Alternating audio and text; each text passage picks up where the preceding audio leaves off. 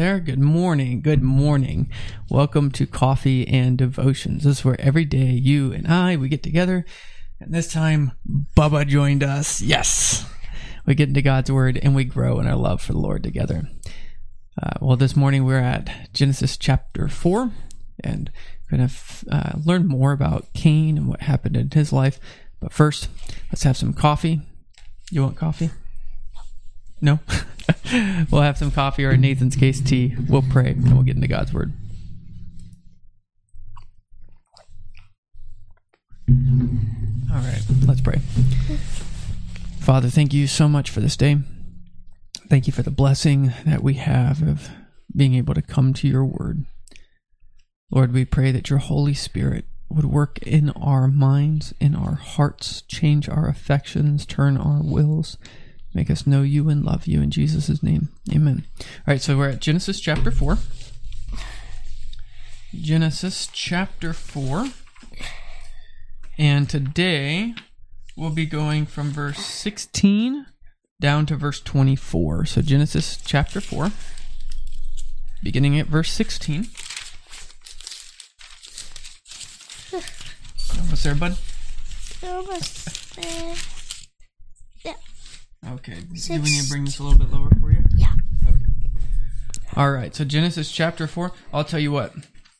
Why don't I read 16 through 22, and you can read 23 and 24, unless you want the names. Do you want to read all the names? Yeah, I'll read the names. You'll read the names? I'll read them. Ooh. Then how about I read 16 through 18. You can read 19 through 22, and then I'll read 23 and 24. Okay. Yeah. Stepping up to the challenge, reading the names. All right, here we go. Then Cain went out from the presence of the Lord and dwelt in the land of Nod in the east of Eden. And Cain knew his wife, and she conceived and bore Enoch. And he built a city, and called the name of the city after the name of his son Enoch. To Enoch was born Irad, and Irad begot Mehujael, and Mehujael begot Methushael, and Methushael begot Lamech. Right, you're at verse 19, and you'll go to verse 22. Then Lamech took for himself two wives. The name of one was Adah, and the second was Zillah. And Adah bore Jabal. He was the father of those who dwell in tents and have livestock. His brother name was Jubal. He was the father of those who play the harp and flute. And as for Zillah, she also bore Tubal-Cain, an instructor of every craftsman in bronze and iron, and the sister of Tubal-Cain was Naamah. Then Lamech said to his wives, Adah and Zillah, hear my voice. Wives of Lamech, listen to my speech. For I have killed a man for wounding me, even a young man for hurting me. If Cain be avenged sevenfold, then Lamech 77-fold. Well, we need to ask ourselves, A, what is this about?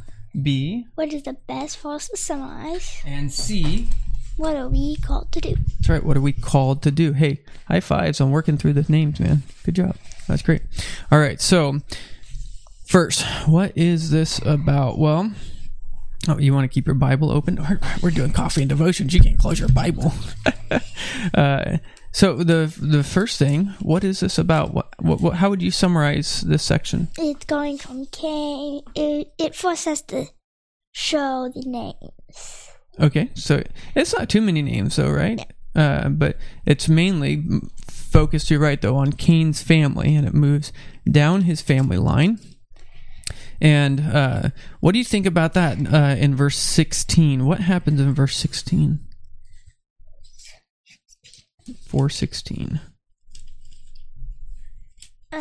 After Cain was punished, he went out and had a wife. Yeah, isn't that interesting? He still has the blessing of being married and having children. God is still merciful. Even though God had said, right, that they would die for eating the fruit. Cain is a murderer. He has slaughtered his brother. What was his brother's name? Do you remember? Abel, that's right. So he slaughtered his brother Abel. But now here, does God still show him blessings? Yep. Yeah, the Lord still causes rain to fall on the just and on the unjust. Right? And so he still shows mercy to Cain. And so Cain has a family. Right? He even has families who build up cities. Right? And then something happens, though, as the line keeps going down in that's verse 19. Something tragic happens in verse 19 that we shouldn't quickly look over. What happens? Then Lamech took for himself 2 wives. What? He did what? 2 wives. 2 wives. Here's a principle, okay, that I want to make sure that we're clear on. Just because the Bible says something happens, right, in a narrative text like this, does that mean it's what should happen? No. It's clear that is Lamech a righteous man? No. And what we find here is he does something despicable. Right, when God married Adam and Eve in Genesis chapter 2, right, this beautiful picture of God bringing Adam and Eve together, did that picture include another woman, or was it just Eve? Just Eve. Just Eve, right? Adam loved just Eve. But now, we're in another generation. We've gone from disobeying God with something simple to a brother murdering a brother, and now we see even the family being attacked. It's amazing. We're only in chapter 4, and it's like the world's already falling apart. And we see the extent of sin here. Right? People are creative still, right? They continue to inherently want to create things and make stuff. But what does Lamech say to these 2 wives? This is 23 and 24. Then Lamech said to his wives, Ada and Zillah, hear my voice, wives of Lamech. Listen to my speech, for I have killed a man for wounding me, even a young man for holding me. For I have killed or murdered a man for wounding me. Does that sound like justice? No. No, if the other day one of the children accidentally bit mom, should we have just knocked the kid off? No. No, right? That's not justice. That's not right. Should you kill someone for wounding? Nope. And yet here Lamech we see his pride and his boasting. Right? I have killed a man for wounding me, even a young man for hurting me. Right? Does this sound like eye for eye, tooth for tooth, that there's a limit to justice? What does it sound like to you? Sounds like 1 versus 100. Oh, 1 has a chance. No, 100's greater than 1 no matter what. Yeah, I would say instead of 1 by 100, Lamech says it's 1 versus 70 times 7. Right? This is like he is reveling, boasting in his vicious, revengeful, hateful heart. A lot has changed since chapter 2. In chapter 1, when God said that he looked upon all creation and what he had made was very good. Does it sound like things have stayed very good? Mm-mm. No. So what do you think this passage is about? I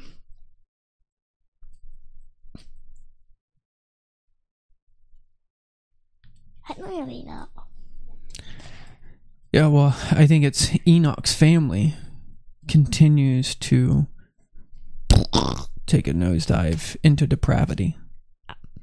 And I think this shows the sinfulness of our hearts right? The corruption of marriage, the rise of murder and hatred, the emergence of pride. But we also see God's mercy. We also see God's patience, right? He's not killing Lamech right away. He's not destroying Enoch right away. He's not wiping Cain off the face of the earth. What did Enoch do? Well, here, remember, he had Cain knew his wife, and she conceived and bore a son, Enoch, and he built a city. But was Enoch a sinner just like his dad? Yep. Yeah, and so that's what, right? God is still merciful. What do you think is the best verse to summarize this section? What would you underline in your gigantic mega print Bible? I don't know.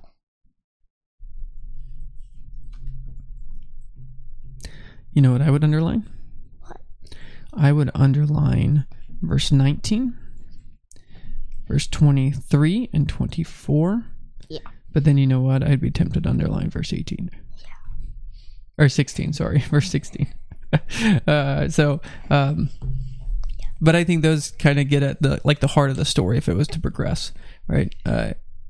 Enoch knew his wife. She had a kid. His kid Cain had a wife, and they went out of the presence of the Lord. And then Lamech takes for himself 2 wives, and then Lamech's boasting of his revengeful, prideful, hateful character. Well, let's walk away with what we're called to do. So 2 things here. How does this apply to our lives, and how do we see Jesus in this? I don't think we see Jesus in this, but it kind of shows us what we don't want to be. Okay. Or what we should do to try to avoid this. Okay, so do we see the descent into depravity? Yeah, and does that show us that when we read stories like this, should we read ourselves in as the good guys, or should we recognize that we're no better than this? Yeah, we should read ourselves as the bad guys. I think we should, when we do sin, we should ask God for forgiveness and try to do better. Exactly, right? We should recognize that we have the same heart as Lamech. Nothing keeps us from doing similar things. And so we need to plead with God that he would reform our hearts. I think this is a sober. Do you know what sober means? Humbling. Humbling. Well, it's more like a realistic, like not like you're drunk and stumbling around, don't know what you're doing, but this is like, I know exactly what this is saying. Right? So this is a sober window into the human heart and how bad people can be. And so I think this is telling us to repent, right? To realize sin and to turn from it. I think that's where you're right. Jesus isn't actually physically in the text, but I think the gospel's there, or a call to the gospel is certainly there. So anything else? How would this apply to your life? You go home. What do you think this could instruct you? One, that sin over promises. What was that? Sin over promises. He's boasting, but from there it just goes down. So it would seem good to him, and then it just plummeted. Yeah, right. Is he going to make a good civilization by murdering people? No, right. He wants to boast in his pride, but in reality, it's going to leave him isolated and hated. So what about with you in your heart, and what about even for Daddy? How do we see this with the principle of anger, and how should we put away sinful anger? I think one of it is, if we should put away sinful anger. 2, we can, if someone else is helping us, we can be patient like God. That's right. We can be patient like God, patient like Jesus Christ was with us. Yeah. I would also say for married people, verse 19, and Lamech took for himself 2 wives. No, husbands, love your wife, right? Be a one woman man. Right, and so I would highly encourage this as a text to reflect on and see. Hold on, this is where our hearts could naturally go, but the Lord has called us to act like Jesus instead. All right, well, why don't we pray? Father, we thank you so much for your word, and we thank you for the blessing it is to have your Holy Spirit. God, we pray that you would please let us be sober about who we are, that our eyes might be filled with your glory and grace. Please, Lord, let us live lives modeling Jesus Christ rather than walking in our sinful ways. In Jesus' name, amen. Well, may the Lord bless you today. May you walk in humility. May you love Jesus Christ, and may you love others. I hope that you're able to enjoy a great Lord's Day in 2 days, and we'll see you next week. You want to say bye? Bye. Bye. Thanks for listening to this week's message from God's Word for You, a ministry of Sharon RP Church in rural southeast Iowa. We pray that the message would be used by God to transform your faith in your life this week.